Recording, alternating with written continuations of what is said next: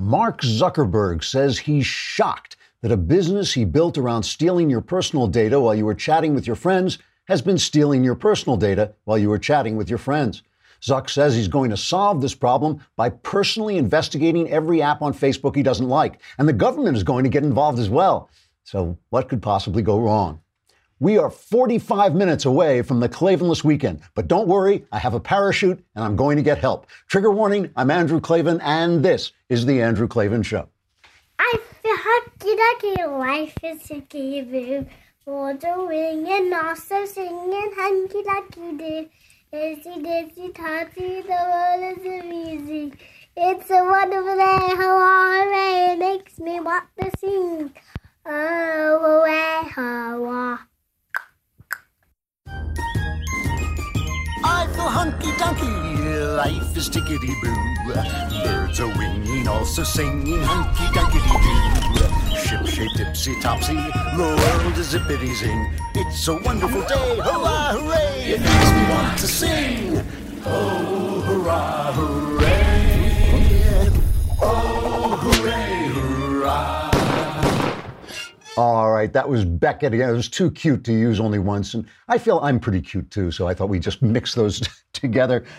We are approaching the Klavanless weekend now, but don't worry. Former Vice President Joe Biden on Tuesday told an audience at the University of Miami, talking about Trump, he said, a guy who ended up becoming our national leader said, I can grab a woman anywhere and she likes it. They asked me if I'd like to debate this gentleman, and I said no. I said if we were in high school, I'd take him behind the gym and beat the hell out of him. So Donald Trump answered in a tweet, crazy Joe Biden is trying to act like a tough guy. Actually, he is weak, both mentally and physically, and yet he threatens me for the second time with physical assault. He doesn't know me, but he would go down fast and hard, crying all the way. Don't threaten people, Joe. So our national dialogue remains at a high level. And meanwhile, Congress is about to sign a $1.3 trillion spending bill, and nobody knows what's in it. So this is going to be a great Klavanless weekend for everybody. We have the Hudson Institute's Mike Doran here. He wrote this fantastic timeline, basically, a really dense, long article for National Review, making the very substantial case that the whole Russian collusion story is a frame-up by Barack Obama that was actually planned by Barack Obama, so we'll talk to him about that. Meanwhile, whatever you've got that's valuable, I will bet you insure it. If you have a car, you insure your car. If you have a home, you insure your home.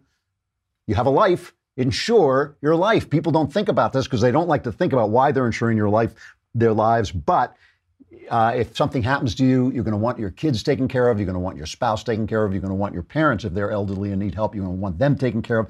Here is the thing to do. Go to Policy Genius, because Policy Genius is an easy way to compare and buy life insurance online. It takes 5 minutes. You can compare quotes from over 15 life insurance providers. And when you compare quotes, you save money. It's that simple. In fact, Policy Genius has helped over 4 million people shop for insurance and placed over $20 billion in coverage. They don't just insure life, they insure everything in your life. You can compare health insurance, disability insurance, pet insurance, and renter's insurance.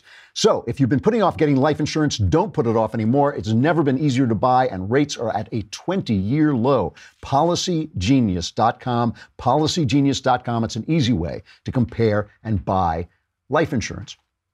So, I've talked before about how I got into this business. I'm a novelist. I've been a novelist all my life. I worked in Hollywood by accident. They kind of dragged me into the movie business, and I made some money doing it, so I kept doing it. But mostly I write stories. I've written stories all my life. But there came a point when I became a loudmouth about politics. There's a certain point in your life, politics become very important to you. The real world becomes very important to you. You're worried about your kids, and you're worried about the future. And I started to talk about that, and that kind of damaged my Hollywood career. And I also found that I really liked hanging out with conservatives because they were smarter than leftists, and they were smarter than a lot of people who do the kind of work I do. And so I really enjoyed it. And I found that as I was hanging out at these parties, I kept running into Roger Simon. And Roger Simon is funny because he is a former mystery writer, a crime writer. That's what I am, a crime writer, crime novel writer, and a screenwriter. And that's what I've been, a screenwriter with a shaved head. So it's kind of like, and he's about 10, I think he's about 30 years older than I am, but he says he's about 10 years older than I am. So it's kind of like bumping into myself, and he kept saying, I'm building, this is a funny way of talking, a guy very New York way of talking. He says, I'm building this site, PJ TV, you want to come by? And I kept running into him. And finally I went on and looked at PJ TV and I saw Bill Whittle and I thought, oh, if Whittle can do this. Anyway, I was just sending my dog to do this. And I got into this. My first video was called Shut Up. And it was, I think it actually made a big change in the way people did political videos. I actually think it had an effect, certainly on PJTV, because everybody shortened their videos, made them a little more satirical, a little funnier. And my point was just that the only argument the left ever makes is shut up. And they do it in a million different ways. They call you racist. They call you sexist. They call you, a fascist. You're worse than Hitler, whatever it is. It's just another way of saying shut up. And interestingly, at the time, Obama had just been president for a while, and I was picking on him from going around kowtowing to all these tyrants. Remember, he was bowing to all those sheiks and everything, and also for spending a lot of money. So now everybody's complaining that Trump is doing that. Everybody on the left is complaining that Trump congratulated Putin on his fake election victory, and they're saying, oh, he's kowtowing to tyrants. And of course, if they sign this 1.3, I can't believe they're talking about this. This is a 2,200-page spending bill, and nobody knows what's in it. Everybody's complaining about what's in it, but nobody knows what's in it. All I know is that Chuck Schumer looks happy, so it's not good, But the argument that all they ever do is tell us to shut up remains exactly true. And now we have this Mark Zuckerberg story. A psychologist or a psychiatrist, I can't remember which it was, went on Facebook, put on an app that had a personality test, and then shared that information with Cambridge Analytica, which used it for political purposes. They don't like the political purposes. So now this stuff that Obama was doing, basically data mining, is suddenly a problem. Everybody on the left especially, is calling for an investigation. And Zuckerberg went on TV and he says that he is going to take care of it. Do we have, that's just cut 9. This was a major breach of trust. And I'm really sorry that this happened. We have a basic responsibility to protect people's data. And if we can't do that, then we don't deserve to have the opportunity to serve people. So our responsibility now is to make sure that this doesn't happen again. And there are a few basic things that I think we need to do to ensure that. One is making sure that developers like Alexander Kogan, who got access to a lot of information and then improperly used it, just don't get access to as much information going forward. So we are doing a set of things to restrict the amount of access that developers can get going forward. But the other is we need to make sure that there aren't any other Cambridge Analyticas out there, right, or folks who have improperly accessed data. So we're going to go now and investigate every app that has access to a large amount of information from before we lock down our platform. And if we detect any suspicious activity, we're going to do a full forensic audit. So this can't be good. I mean, it cannot be good. A forensic audit by Mark Zuckerberg.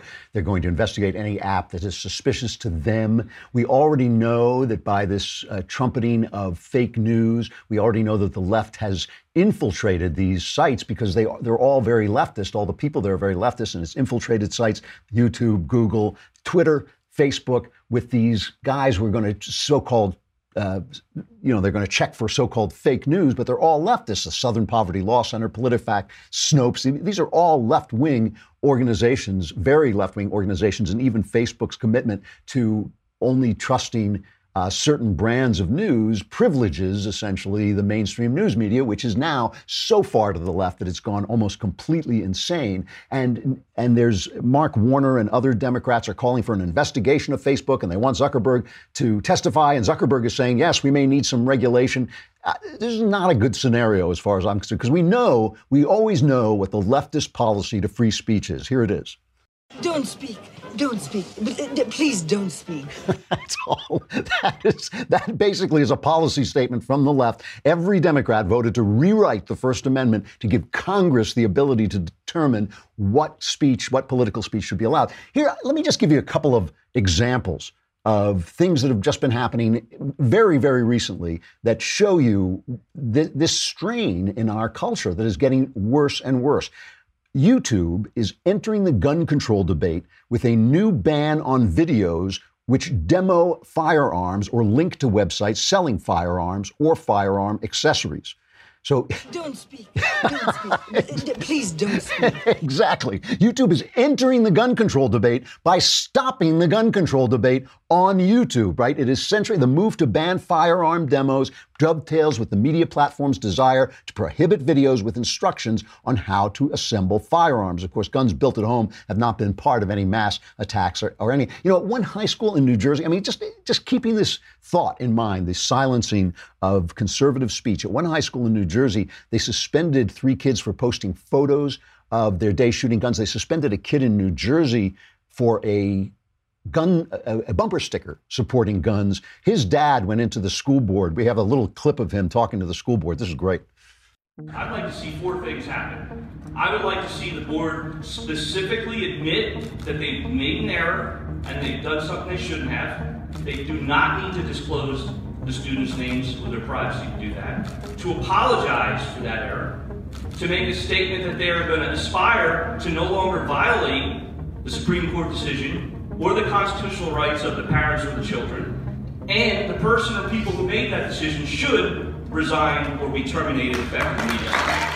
There were like 200 parents there applauding, and it's great that they're fighting back. But just the idea that you could censor kids for what they are saying, for their support of the Constitution off campus, is absolutely insane.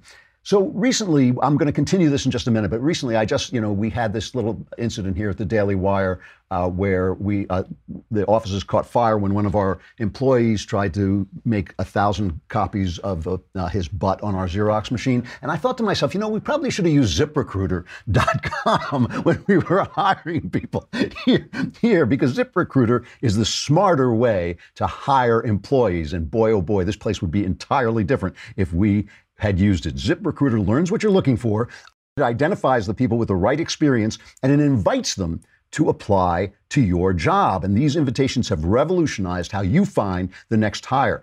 80% of employers who post a job on ZipRecruiter get a quality candidate through the site in just one day. That's pretty amazing.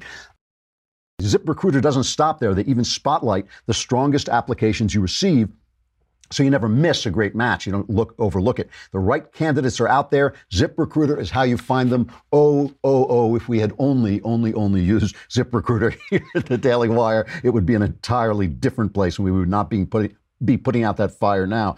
Right now, my listeners can try ZipRecruiter for free, which is a pretty good discount. Free. Just go to ZipRecruiter.com/dailywire. That's ZipRecruiter.com/dailywire. ZipRecruiter.com/dailywire. Every time you say Daily Wire, you'll remember why you want to use ZipRecruiter, the smartest way to hire. Here's another one. Last week, a university, here's another thing that's happening, is the silencing and the bullying of any speaker in favor of Israel, the state of Israel. Last week, a University of Virginia panel featuring Israeli military reservists was forcefully disrupted, apparently violating multiple campus rules. Several days earlier, at the University of California at Berkeley, there was an anti-Semitic death threat against a Jewish professor. A week prior to that, students wishing to hear the moderate Israeli former minister Dan Meridor at London's King's College were confronted with a menacing mob of screaming demonstrators. At Princeton University in November, the local Hillel chapter canceled at the last minute a talk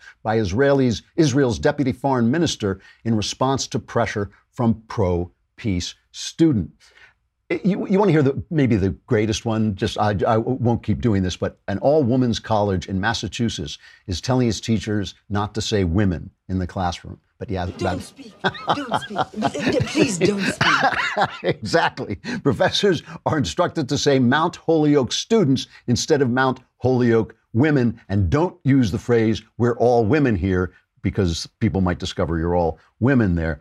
Michael Barone has an article. By the way, women are the worst enemies of speech. A poll of college students sponsored by the American Council on Education, the Charles Koch Foundation, and the Stoughton Foundation asked students about free speech on campus, whether it's allowed and whether it should be. This is from an article by Michael Barone. Majorities of students polled said they supported both free speech and inclusion and diversity when asked which was more important. 53% said inclusion and diversity, and only 46% said free speech. So more people think inclusion and diversity is important than free speech, which is insane.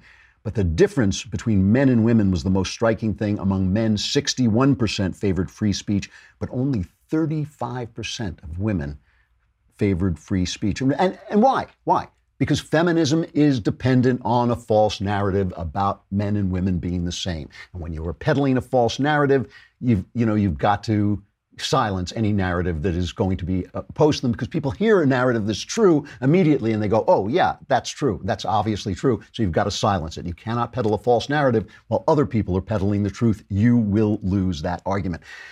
And we've talked about this before. You remember a while back, a couple of weeks ago, I was talking about a famous story about a little girl who was playing with matchsticks, pretending one was the witch and one was Hansel and one was Gretel, and suddenly ran to her father and was terrified and said, take the witch away, because her play, her imaginative play, had become real to her. And that this is what I feel is happening to our news media and to Democrats. They have peddled this idea that Donald Trump is a Russian spy and Donald Trump is a tyrant and Donald Trump is the most evil thing, the end of democracy, and now they believe it themselves.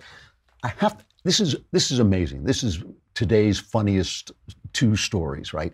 Rich Noyes at Newsbusters, this site I love. I frequently bring in video from Newsbusters. I don't credit them enough, but they're part of the Media Research Center. Rich Noyes has this policy thing he does called Today in Media Bias History, where he goes back in time and tells you how media bias. This is from 2003, when the bombing of Baghdad started. And here's how the New York Times reported it, okay?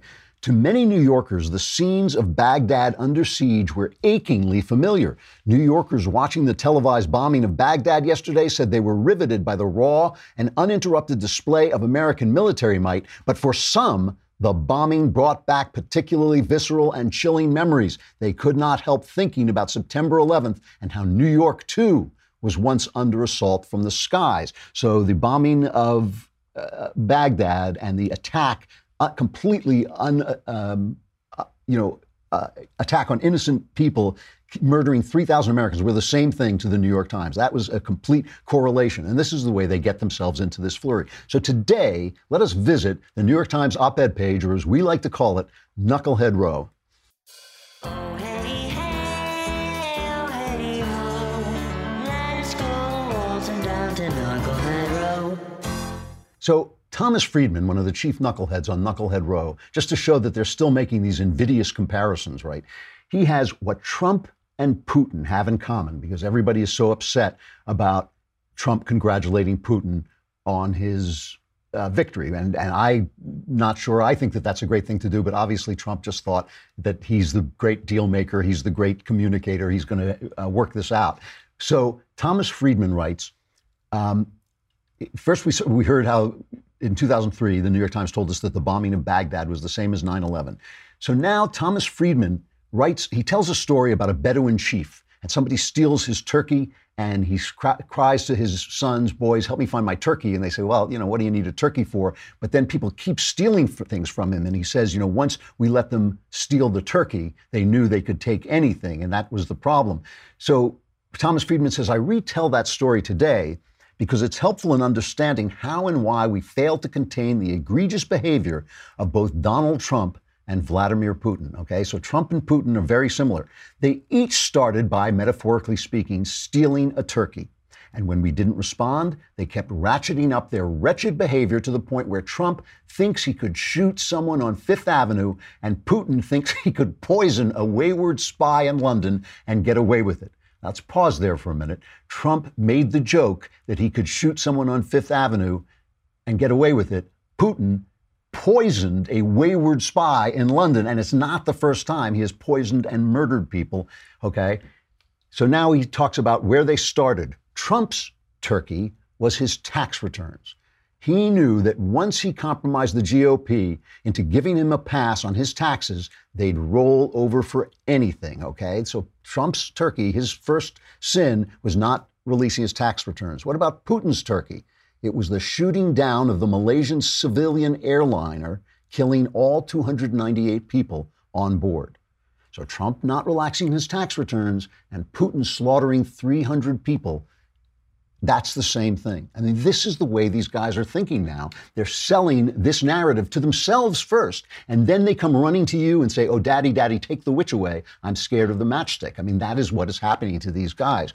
So, Trump is making these, telling why he ignored the counsel of his security people and decided to tell Trump and to tell Putin congratulations. Of course, Trump has no obligation to follow his advisors. And the fact that they leaked this is a big deal because there couldn't have been that many people who knew what he was being advised.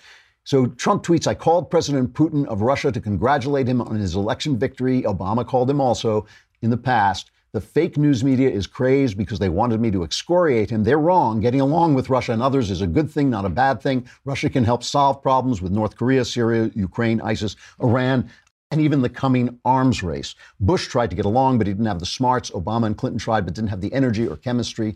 Peace through strength. So that's nonsense because all of the problems that he's talking about, North Korea, Syria, Ukraine, ISIS, Putin's on the other side of those issues. He's not there to help. That's not the point. But obviously, this is the way Trump thinks. He does think I can make this deal. I'm the great deal maker. On the news, John Brennan, we played a little bit of this yesterday, but I'm going to play another cut. John Brennan, Obama's former CIA guy, is suddenly suggesting that Trump is being blackmailed by Putin. And he has said openly he has no proof of this. So a former CIA guy is accusing the president of being blackmailed with this smug little look on his face. That is an amazing lapse of professional and personal integrity. That's an amazing lapse. I mean, nothing Trump has done has ever risen up to the level of what Brennan is saying. But listen to this montage. This is, again, from our friends at Newsbusters. This is a montage of the media picking up this completely fake story. I mean, talk about fake news. This is a completely speculative story saying the president of the United States is being blackmailed by a tyrant, completely made up. Listen.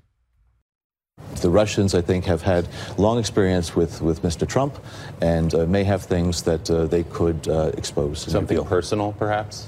Perhaps. There's obviously something that we all have been talking about for months that Russians have on Donald Trump, whether it's related to money or sex, I don't know, or both, but there's something there. Do you think there's a nefarious reason? Is there something sinister going on, or is this just Donald Trump having great confidence in his own personal diplomacy? Well, that's a good question, and I don't think we fully understand the answer, and I think that's one of the reasons why the special counsel's investigation is so important.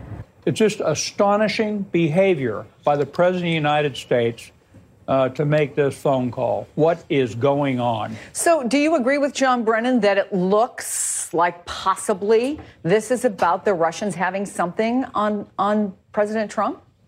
What is with the president's interest in these dictators broadly, and Vladimir Putin specifically? What is the blind spot there? Well, that's the biggest question of all, and that's the question I don't think we know the answer to. That may be something that turns the key in the Russia probe, is figuring out why this president is so deferential to Putin and to Russia, and if there is some sort of compromat that they have on him, if there is another reason why he may be susceptible to basically blackmail by the Russians.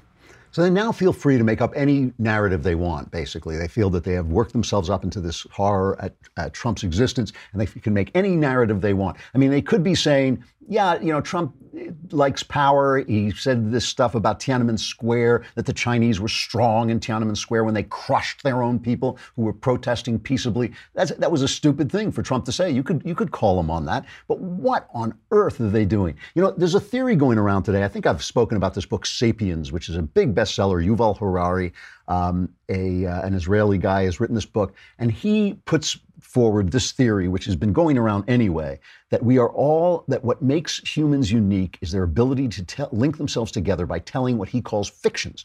Okay, so he says sapiens rule the world, that's us, sapiens, because we are the only animal that can cooperate flexibly in large numbers. We can create mass cooperation networks in which thousands and millions of complete strangers work together towards common goals. The mysterious glue we use is stories, not genes.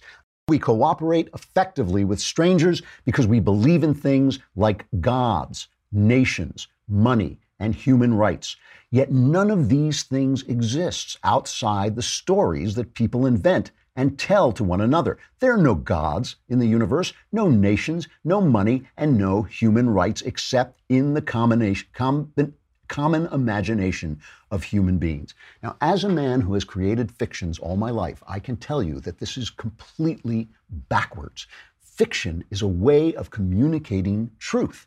Right? Fiction only works when you are communicating the truth. It's just not the sort of truth that people like Yuval Harari understand because it's not material truth. Countries do exist. I understand why he says they're a fiction, that they are. He gives credit to what he calls intersubjective reality, things we all create together, but he doesn't understand that that intersubjective reality is, if it works, is based on a truth. Jonah Goldberg does this in his book, and I love Jonah, and he's a really good writer, and he's written this book, The Suicide of the West. But he says, John Locke, the great philosopher who inspired some of the founding fathers, John Locke said we are all born as a blank slate, and John Locke used that to counter the idea of the divine right of kings and the rights of the aristocracy.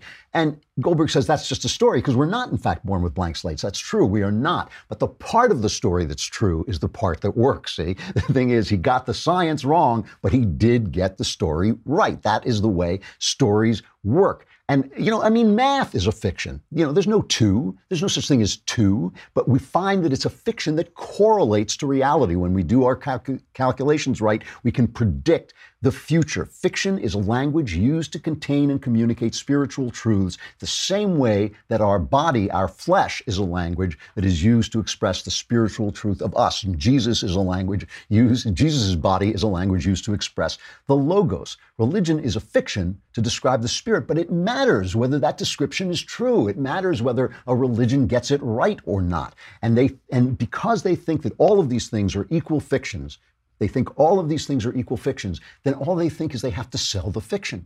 If any fiction is as good as any other, all you got to do is sell it. And how do you sell it? I sell it by silencing the person telling a fiction I don't like. That's the theory. That is the thesis going on by what you're seeing in the press. And you got to keep your ball on the truth because the stories we tell have to relate to truth. All right, we got Michael Doran here, from a senior fellow at the Hudson Institute, terrific writer. He has taught NYU, Princeton, and lived to tell the tale, and he's written for every place, the New York Times, the Wall Street Journal. His latest book is Ike's Gamble, America's Rise to Dominance in the Middle East. It's out now. It's about President Eisenhower's handling of the 1956 Suez Crisis. But unfortunately for Mike, we haven't brought him on to talk about that, but about this terrific article he wrote for National Review called The Real Collusion Story. How you doing, Mike? It's good to see you. Great to be here. It's hard to ask you to condense this story, which is a long, very detailed story. But give us at least the idea of what you think the real collusion story is.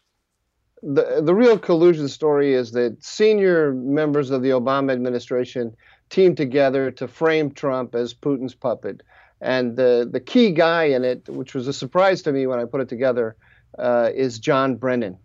I assume that President Obama is standing behind Brennan, but and I tried to lay this at Obama's feet as much as I could, but I think I have to honestly say that I didn't prove that case. It's just hard for me to believe that if you have Brennan and Comey and Loretta Lynch all working together to prop up Hillary and tear down Donald Trump, that the president isn't somehow aware of that. So when we're watching Brennan attack Trump now, we're watching him carry out something that he had planned before this, essentially. I think so, but I think now he's in defense mode. I think he's trying to inject himself into partisan politics so that when the investigators come and they uncover what he did, he will have a lot of partisan support behind him. He can present it as a partisan witch hunt when it's actually justice being done. So what is it that he did? What exactly did John Brennan do to get this story? I mean, it's amazing that now for over a year we've been covering the story and there is still not a jot of evidence that Trump colluded with the Russians. I seriously just don't believe that happened. It seems ridiculous. You don't believe that Carter Page was the? I mean, they were investigating. They were investigating Jeff Sessions. Yeah, Jeff Beauregard The third is actually a Russian mole. I know that Beauregard is pronounced Boris. I think it's. So what did Brennan do? I mean, what exactly did he do to get the story rolling? It started out. He wanted. I didn't go into this bit in detail in the story because I didn't think I could prove it enough to my satisfaction, and it would have taken me 3 more pages and an incredibly long article to do it. I think the first thing he did was he trumped up the Papadopoulos case. I don't believe the Papadopoulos case, but let's leave that aside because I don't have the goods on him there. Okay. But that thing stinks to me. The whole I'll go into it just for a second actually, because I worked in the White House, and I unmasked people when I worked in the White House because there are spies all over Washington D.C. And there are lots of people bumping into spies, foreign spies, and there are FBI and NSA who are tracking foreign spies. So the fact that somebody bumped into a spy, this is everyday business of people in counterintelligence. Right? So what do they prove about Papadopoulos? They prove that he bumped into a spy. Maybe they haven't even said that. And and then Mueller has come down on Papadopoulos with all the power that Mueller has to destroy your life if you don't tell him everything that he wants to know. And what have they proved?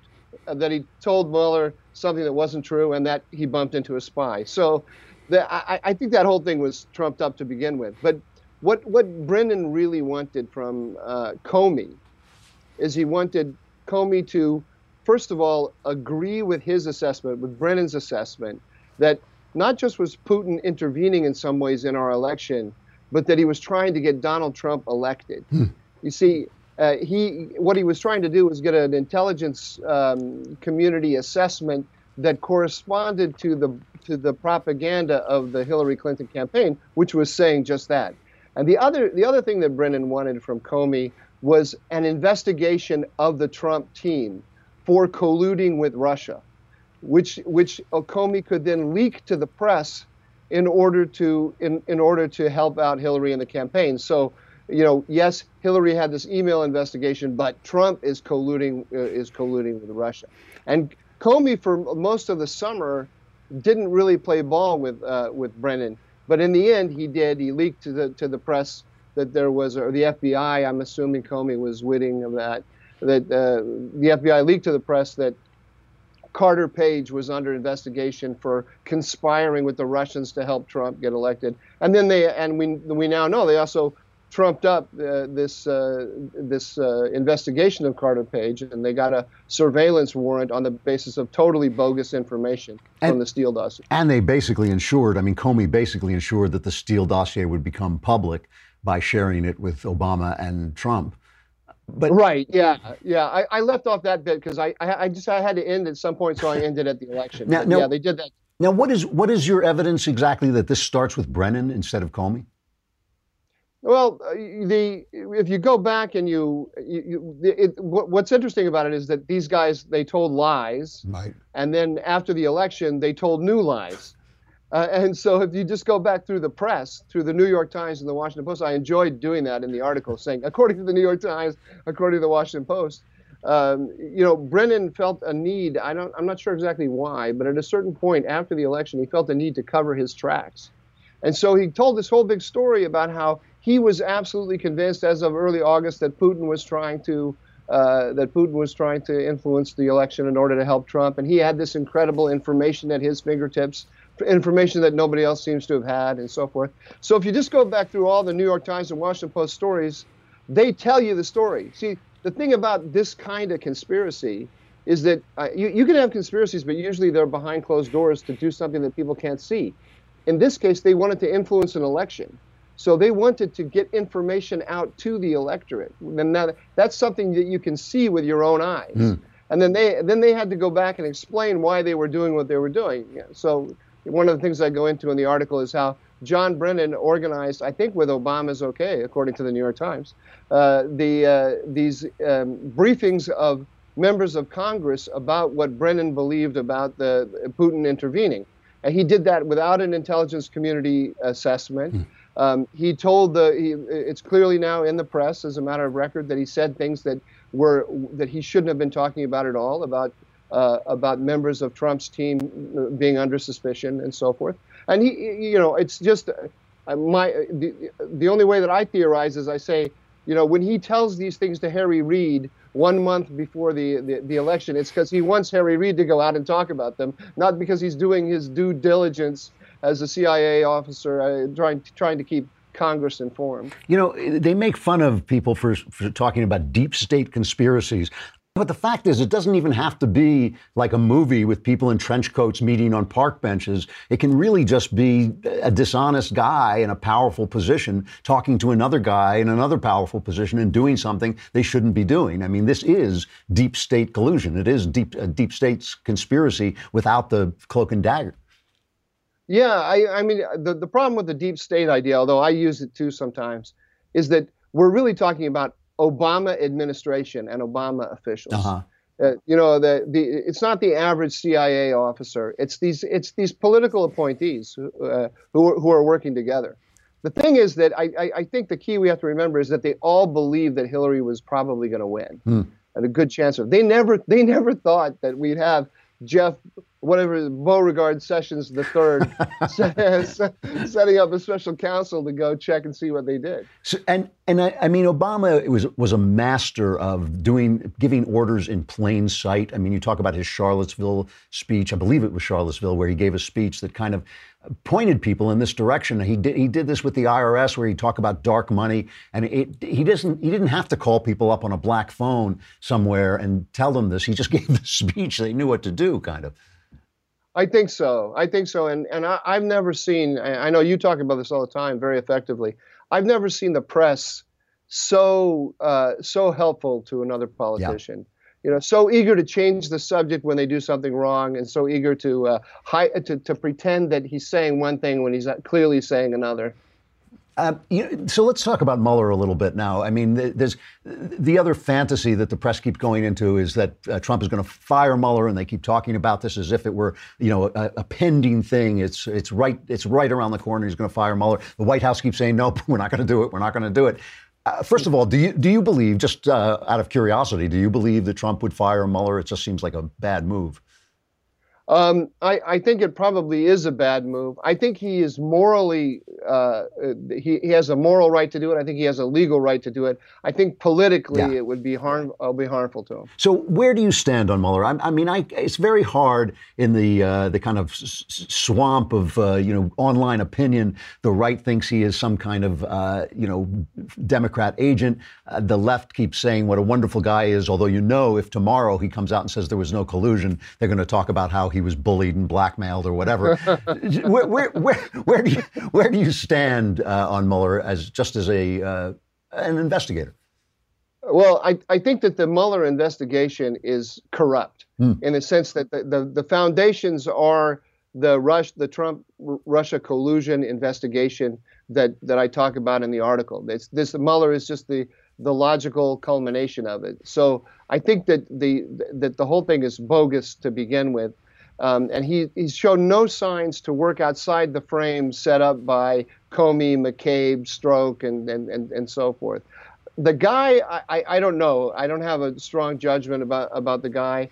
But I just look at the logic of what he's doing. The logic of what he's doing is furthering the injustice that began with this abuse of power. He strikes me, as a certain kind of Marine that I've come across in my time. Where you say to a Marine, typically, look, I want you to take that hill and you can go by the road, or you can go up that path, or you can go through the jungle, but don't go through the jungle because you can't do that. The minute you tell him that, he's going to go through the jungle and he's going to take that hill. So I'm out of time, but where do you think this is going to end? Do you think Mueller is going to come up with some kind of charge against Trump, or is it? Absolutely. Obstruction of justice. He's going to do it either right before the summer recess or right at the end of the summer recess, so that the election in November is going to be a big issue in it. And he can't help himself. These guys, the special counsels, they They feel that that their manhood has been taken from them if they don't have some real significance. That's a terrible thought. Michael Doran, the article is called The Real Collusion Story at National Review. Michael is also the author of Ike's Gambit, America's Rise to Dominance in the Middle East. Thanks a lot, Michael. It's really interesting. I hope you come back. Thank you. Take care. Bye. All right. Out of time on that stuff I like. Stuff I like. Stuff I like. Somebody's got to write us a tune for Stuff I Like, because I can't stand that anymore. I put off, I haven't finished this yet, and I usually like to finish something before I recommend it, but it's so good. I'm actually as close to binge watching as I get, which is like I'm watching 1.5 episodes every time I sit down, which I almost never do. I put off recommending it because it's based on a book that was written by my cousin, and our families were very close when I was a kid.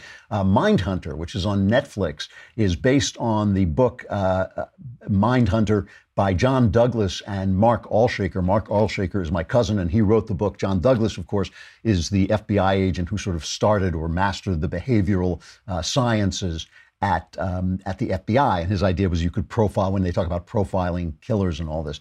But Mindhunter, it kind of fictionalizes the story as far as I can tell. It's set in 1977, and it's got these two guys. Jonathan Groff is the young guy, and Holt McCallany plays the older guy, these two FBI agents who are in this world of old-fashioned, old-time law busting and start to think, we're starting to see a kind of criminal who operates without motive.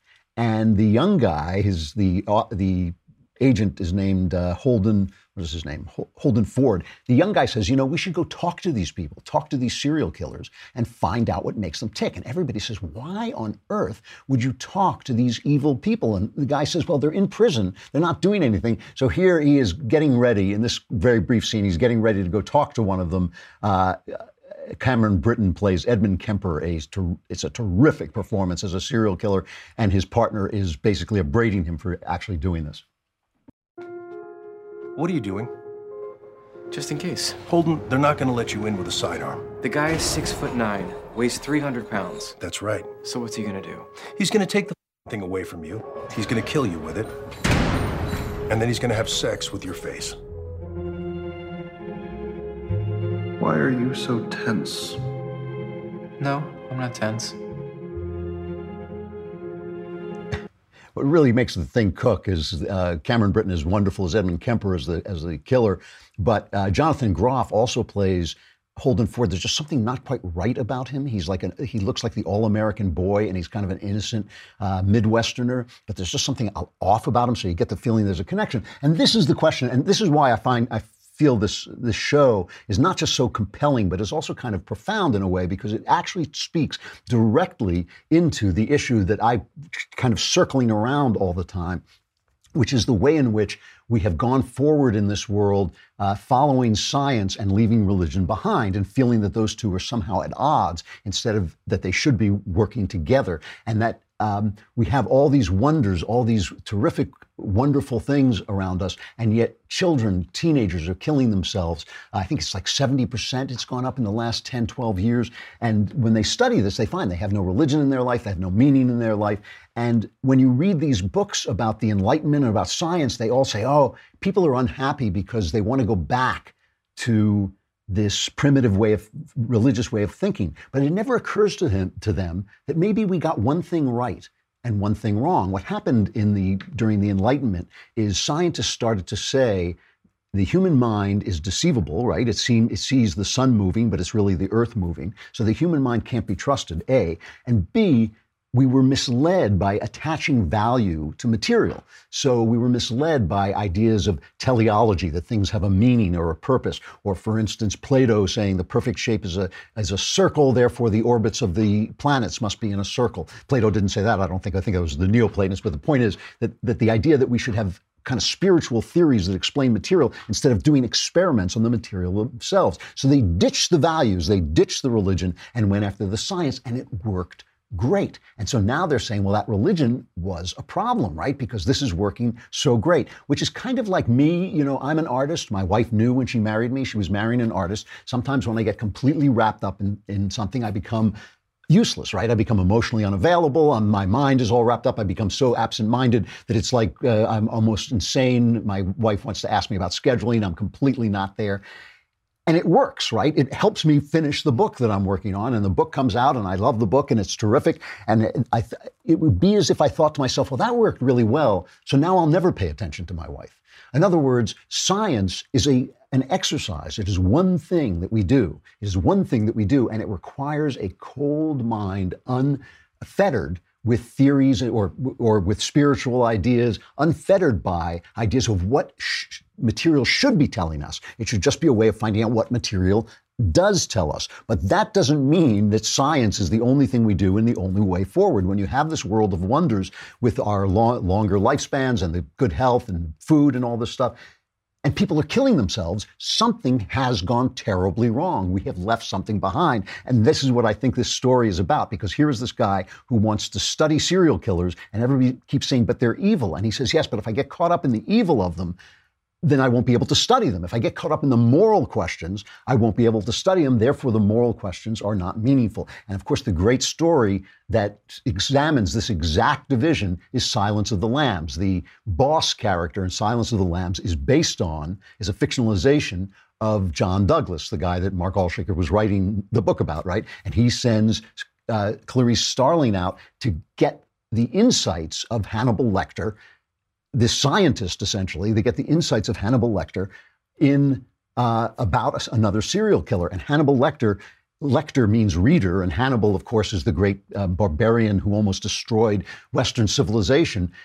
So Hannibal Lecter is science. He's like complete science, a completely rational mind, and he's crazy. He's out of his mind. And this is the moment when you can see that he's trying to seduce the FBI agent into his world.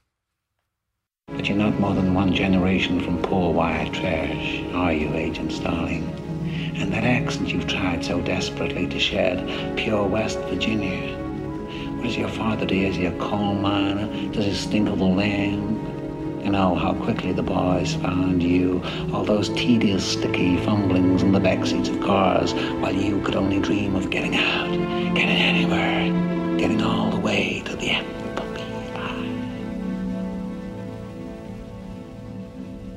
You see a lot, Doctor? Or are you strong enough to point that high-powered perception at yourself? What about it? Why don't you look at yourself and write down what you see? Maybe you're afraid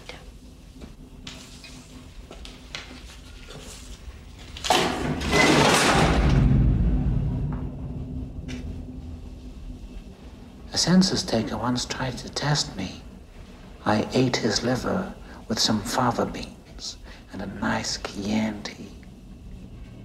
The reason that line is so famous and so resonant is because the census taker represents this world of science, and he devoured him, because once you take the spirit away from people, they just become meat. That's what cannibalism is. That's what zombies are. It's this idea of people as meat. And so even though Lecter does deliver the insights that the FBI agent needs, she needs to go back into the world of morality in order to keep from becoming him. And that is what all the Hannibal Lecter books are about. And it really is a fascinating story. And Mindhunter tells it from a more realistic and historical perspective. But it's the same story of how you deal with the physical world without losing your spiritual sense of yourself, because that is exactly what has happened to our society and why we've lost the logic of freedom and the West.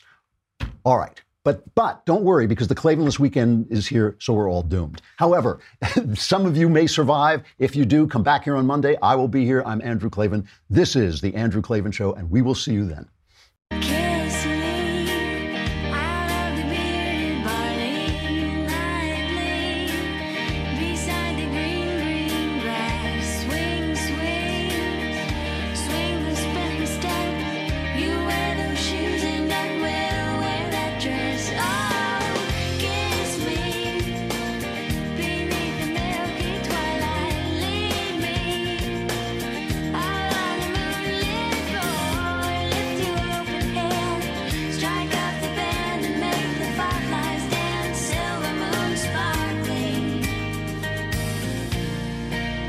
So kiss me.